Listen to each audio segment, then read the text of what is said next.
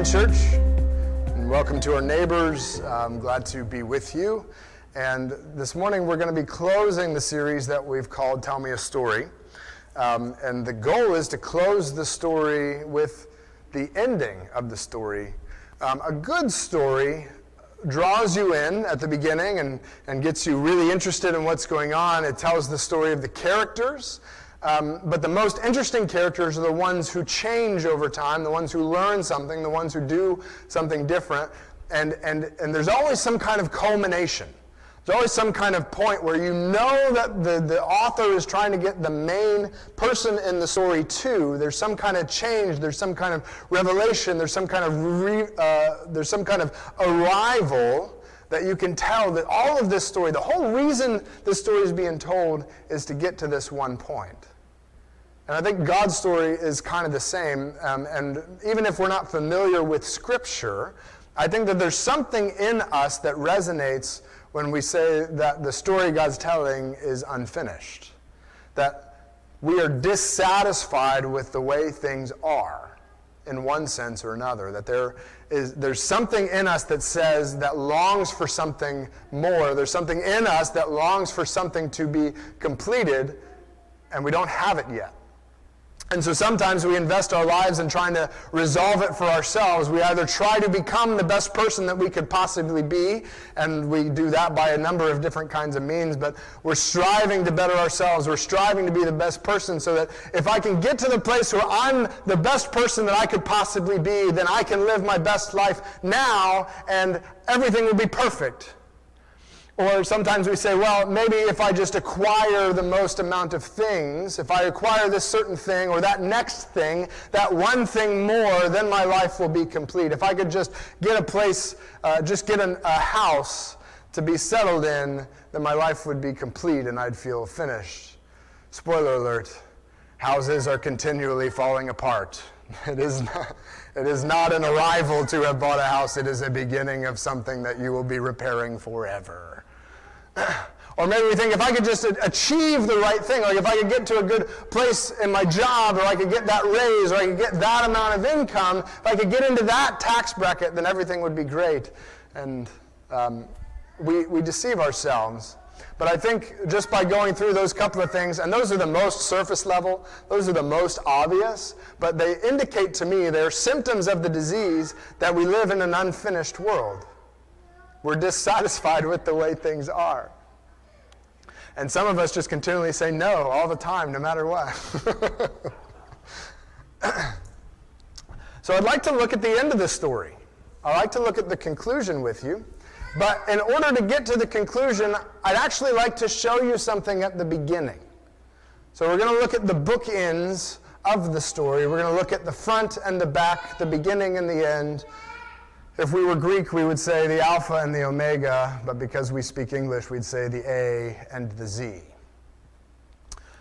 So let's pause together this morning before we get rolling, and let's pray together the disciples' prayer, the model of prayer that Jesus left for us, and ask that he would be with us and that he'd take all glory to his name in this time that we have together. Would you pray with me?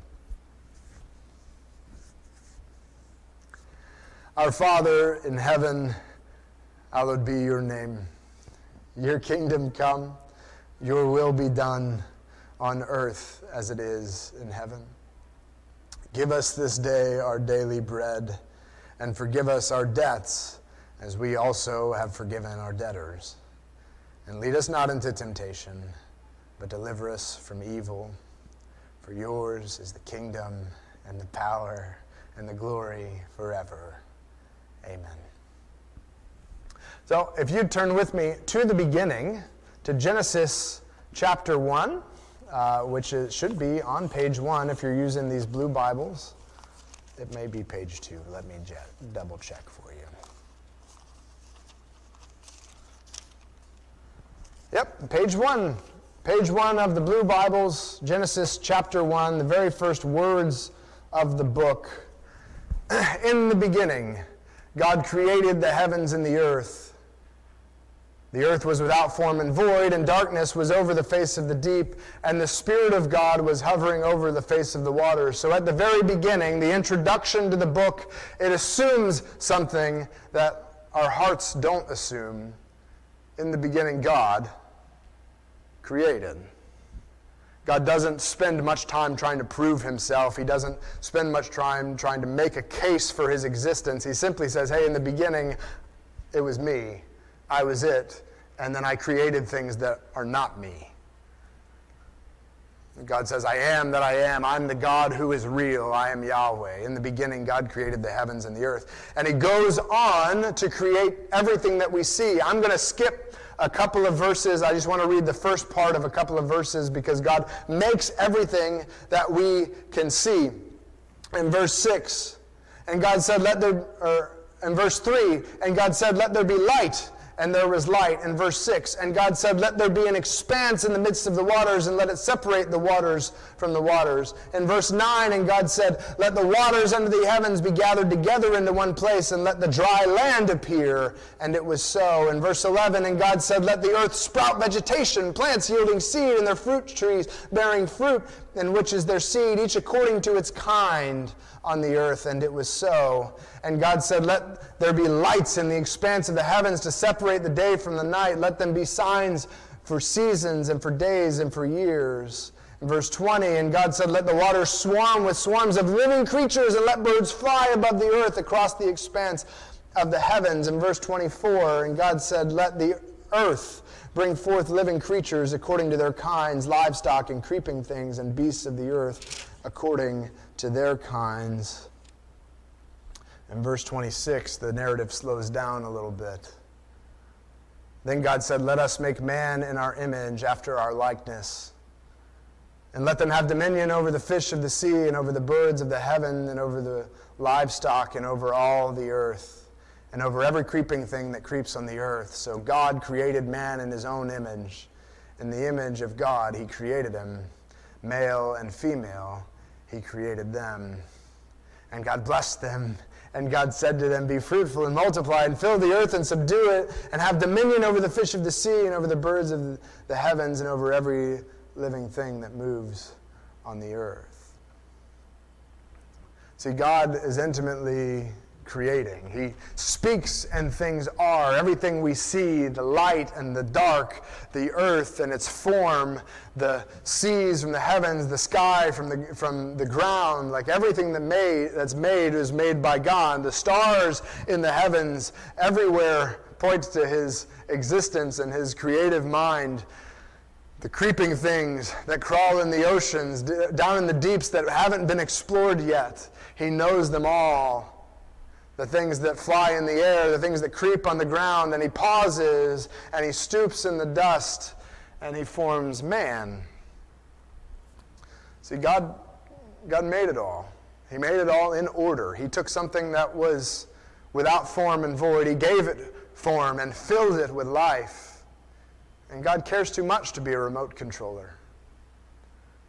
We saw that even when everything went wrong and God decided he was going to start over again. We talked about how God worked in the story of Noah. We saw that God cares too much to be a remote controller. But he stoops in the dirt and he makes man. Look in Genesis chapter 2, verses 1 and 2. Thus the heavens and the earth were finished, and all the host of them, and on the seventh day God finished his work that he had done, and he rested on the seventh day from all his work that he had done. He didn't rest because he was tired. He ceased working because it was finished. And by leaving an extra day, he set a model for us to remember that we did not make it all, that it continues on without our labor. But from the very beginning, before sin ever entered into the picture, there was still work to be done. Look in chapter 2, verse 5. When no bush of the field was yet in the land, and no small plant of the field had yet sprung up, for the Lord God had not caused it to rain on the land, and there was no man to work the ground, and a mist was going up from the land and was watering the whole face of the ground. Then the Lord God formed the man of dust from the ground and breathed into his nostrils the breath of life. And the man became a living creature. And the Lord God planted a garden in Eden in the east, and there he put the man whom he had formed. And out of the ground the Lord made to spring up every tree that is pleasant to the sight and good for food. The tree of life was in the midst of the garden, and the tree of the knowledge of good and evil. A river flowed out of Eden to water the garden, and there it divided and became 4 rivers. The name of the first is the Pishon. It is the one that flowed around the whole land of Havilah, where there is gold, and the gold of that land is good. Bdellium and onyx stone are there. The name of the second river is the Gihon. It is the one that flowed around the whole of the land of Cush. And the name of the third river is the Tigris, which flows east of Assyria, and the 4th river is Euphrates. The Lord took the man and put him in the Garden of Eden to work it and keep it. And the Lord God commanded man, saying, You may surely eat of every tree of the garden, but of the tree of the knowledge of good and evil you shall not eat.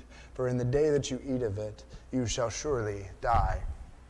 So I read a lot of verses there, but there are a couple of details that I want you to see, that as God created these things, as he planted a garden, he put the seeds in the ground, but it hadn't rained yet on the earth, and so there's just a bunch of potential.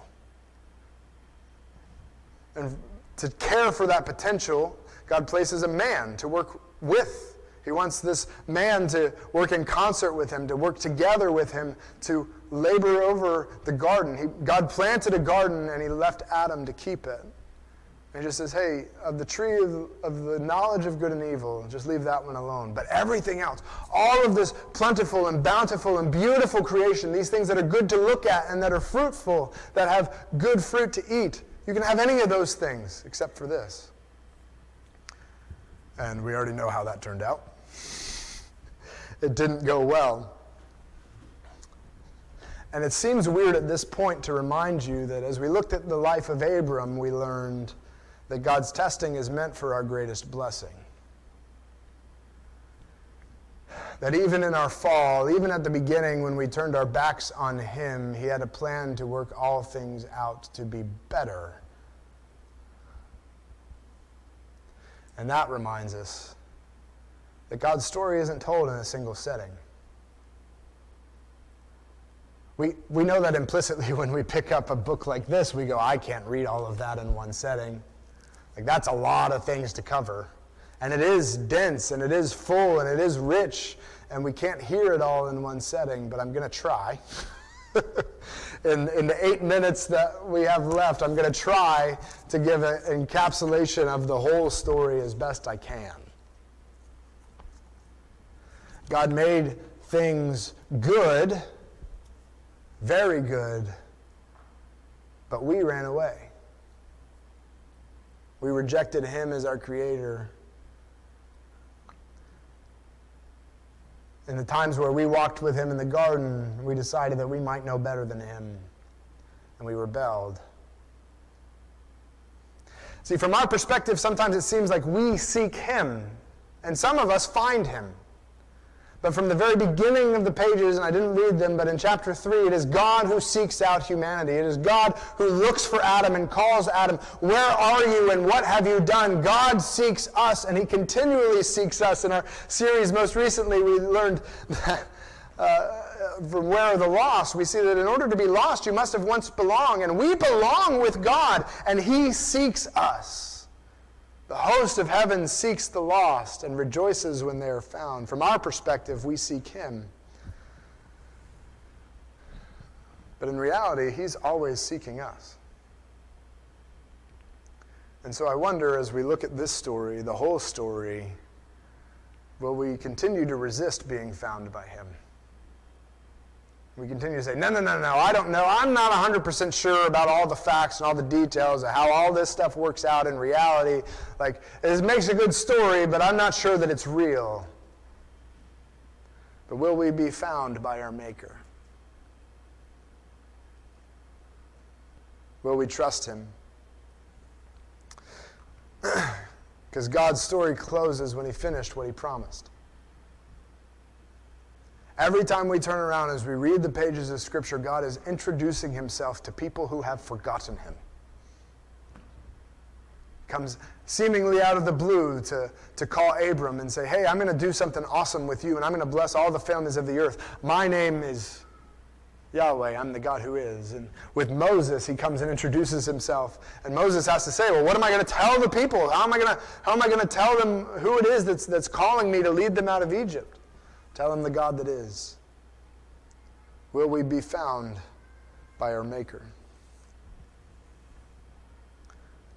As he introduces himself, he makes promises. And we've looked at many of these promises. And oftentimes, most of the time when God makes a promise, he doesn't give any kind of contingencies or stipulations or things that we have to meet. Because the story closes when he finishes what he promised. I've hinted at it a couple of times. Let's look at the end. Revelation chapter 21. You can flip to the other cover of your Bible. We're on page 1290 in the blue Bibles here.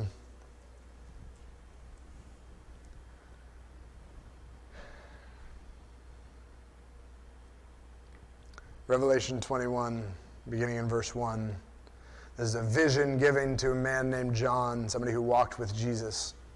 Then I saw a new heaven and a new earth, for the first heaven and the first earth had passed away, and the sea was no more. And I saw the holy city, New Jerusalem, coming down out of heaven from God, prepared as a bride adorned for her husband. And I heard a loud voice from the throne saying, Behold, the dwelling place of God. Behold, the dwelling place of God is with man. He will dwell with them, and they will be his people, and God himself will be with them as their God. He will wipe away every tear from their eyes, and death shall be no more, neither shall there be mourning, nor crying, nor pain anymore, for the former things have passed away. And he who was seated on the throne said, Behold, I am making all things new. Also he said, Write this down, for these words are trustworthy and true. And he said to me, It is done. I am the Alpha and the Omega, the beginning and the end. To the thirsty I will give from the spring of the water of life without payment. The one who conquers will have this heritage, and I will be his God, and he will be my son. But as for the cowardly, the faithless, the detestable, as for murderers, the sexually immoral, sorcerers, idolaters, and all liars, their portion will be in the lake that burns with fire and sulfur, which is the second death. So, we jump to the end and we see that what is old, the first heaven and the first earth, have passed away. And we actually see in Revelation chapter 20, the one before, I didn't read these verses, but in Revelation 20:11, the heavens and the earth flee when God comes to sit in judgment. They pass away, they run before the presence of God and get out of the way. And remember that God is telling his story, and it's always his story. We saw that God had made everything. Like he set everything in order. All of this creation belongs to him. He made it all. And remember the promises that he made to Noah, that seasons would not stop. He would not destroy the earth with a flood like he had before. But he's giving a new creation. A new heaven and a new earth come. Restored, perfected.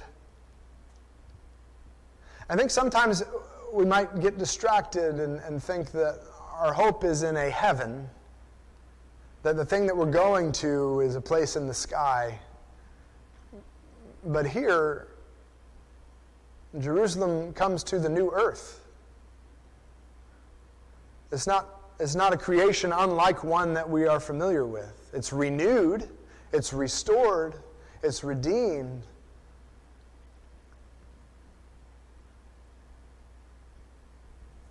But it's not completely unfamiliar. Except the dwelling place of God is with man. He will dwell with them, and they will be his people.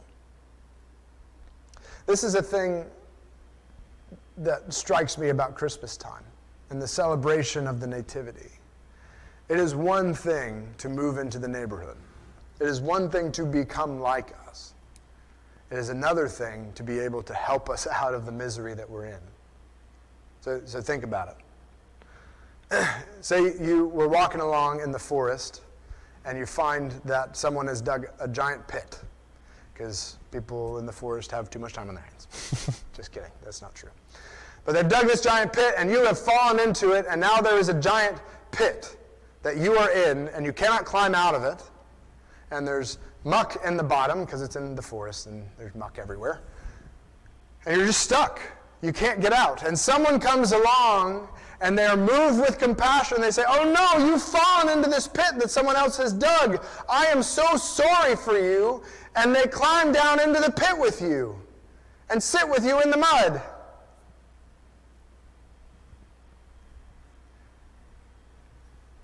But you still can't get out. Like, you can't even get on their shoulders. Like, they're not even trying to help you out. They just got down in you. And I'm sure you appreciate not having to die alone. But it's an incomplete story. The miracle of Christmas, that God would come down and be with us, become a man, is important. I think it's necessary. But it is an incomplete story.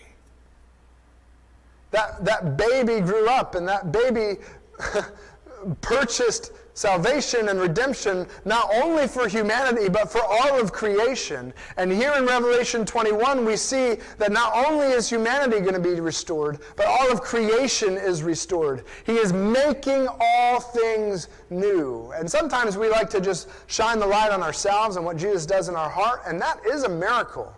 And that is something that we rejoice in and we celebrate in. But understand that God's purpose is even bigger than what he does in our heart. He's restoring all of it.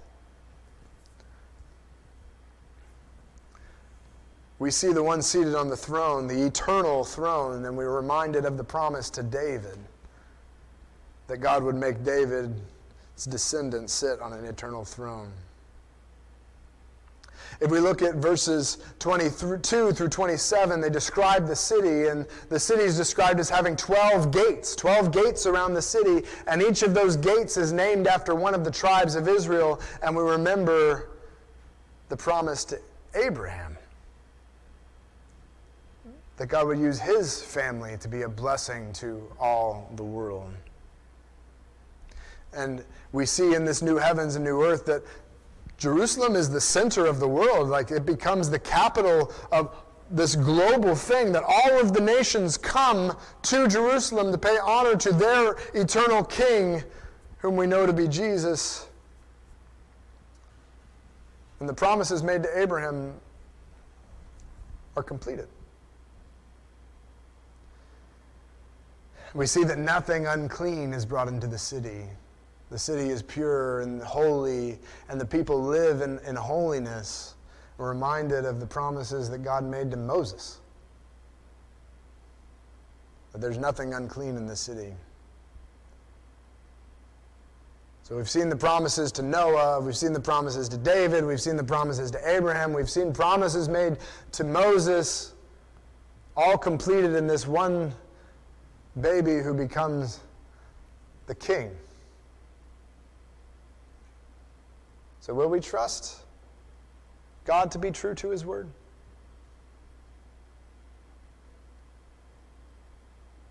There's different ways that people interpret these passages to be true.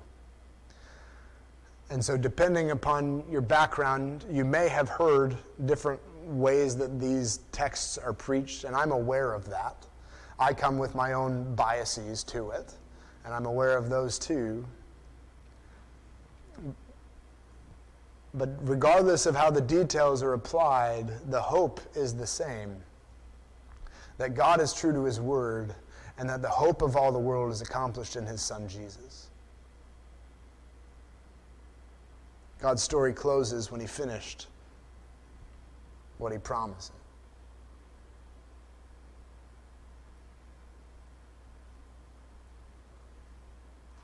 Look at chapter 22. Chapter 22, verse 1. Then the angel showed me the river of the water of life, bright as crystal, flowing from the throne of God and the Lamb of God through the middle of the street of the city. Also, on either side of the river, the tree of life with its 12 kinds of fruit, yielding its fruit each month. The leaves of the tree were for the healing of the nations. No longer will there be anything accursed, but the throne of God and of the Lamb will be in it, and his servants will worship him. They will see his face, and his name will be on their foreheads, and night will be no more. They will need no light of lamp or sun, for the Lord God will be their light, and they will reign forever and ever. The story that God wants to tell to us, points to, moves towards, is centered upon Jesus. And God's story is about rebuilding living relationships. Here, God dwells with humanity. This is Emmanuel, God with us, completely fulfilled, and he is our light. But notice what's present. Like, this is something it took me a while to catch on to. Notice what's present. The reason that I read about the 4 rivers coming out of the garden is because there's a river in the end. There's a river flowing from the throne of God.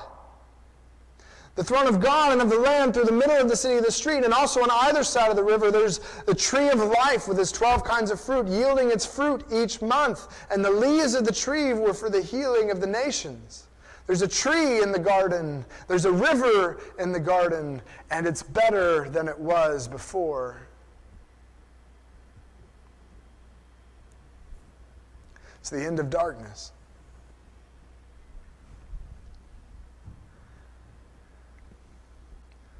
And in one way or another, we all find ourselves in the dark.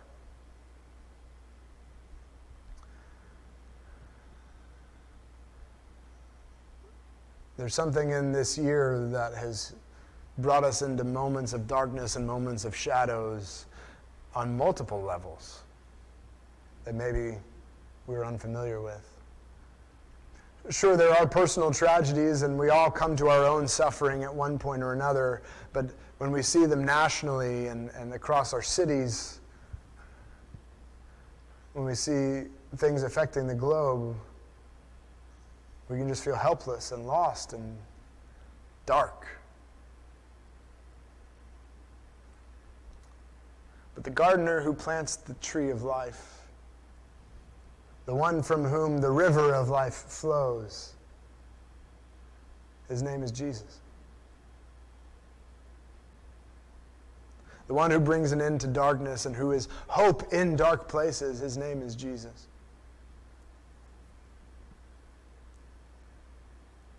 He has an end to the story.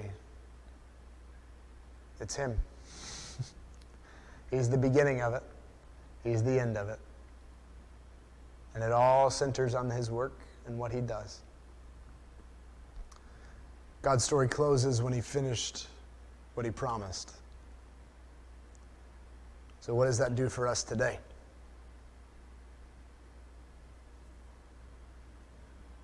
Will we live with the hope of true life?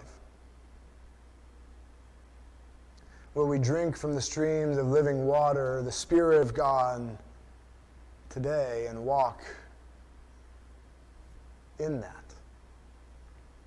God's story is about rebuilding living relationships. So will we endeavor to rebuild relationships, to fill our relationships with life? The people who frustrate us and who drive on our nerves, will we live with the hope of true life towards them?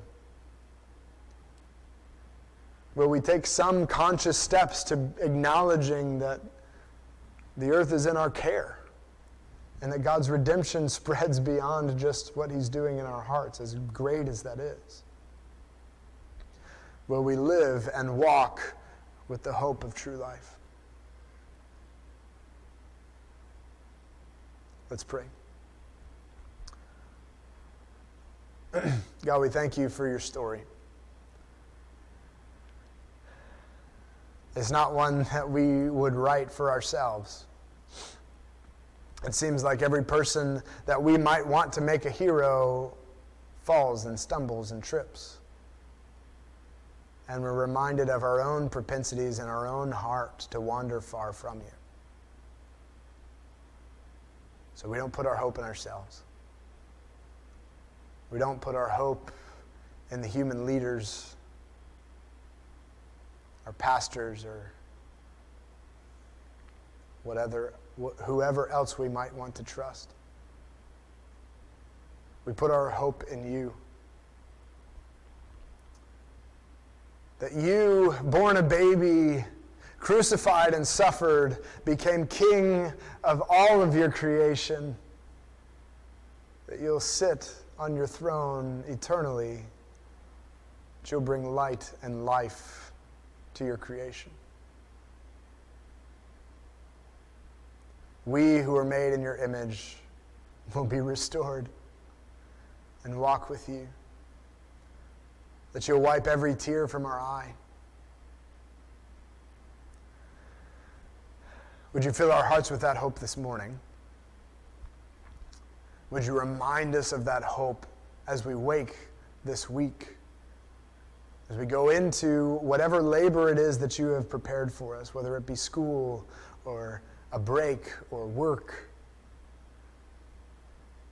Would we enter those things with the hope of true life, walking in your Spirit and doing the good works you've prepared for us by your strength. It's in your name we pray. Amen.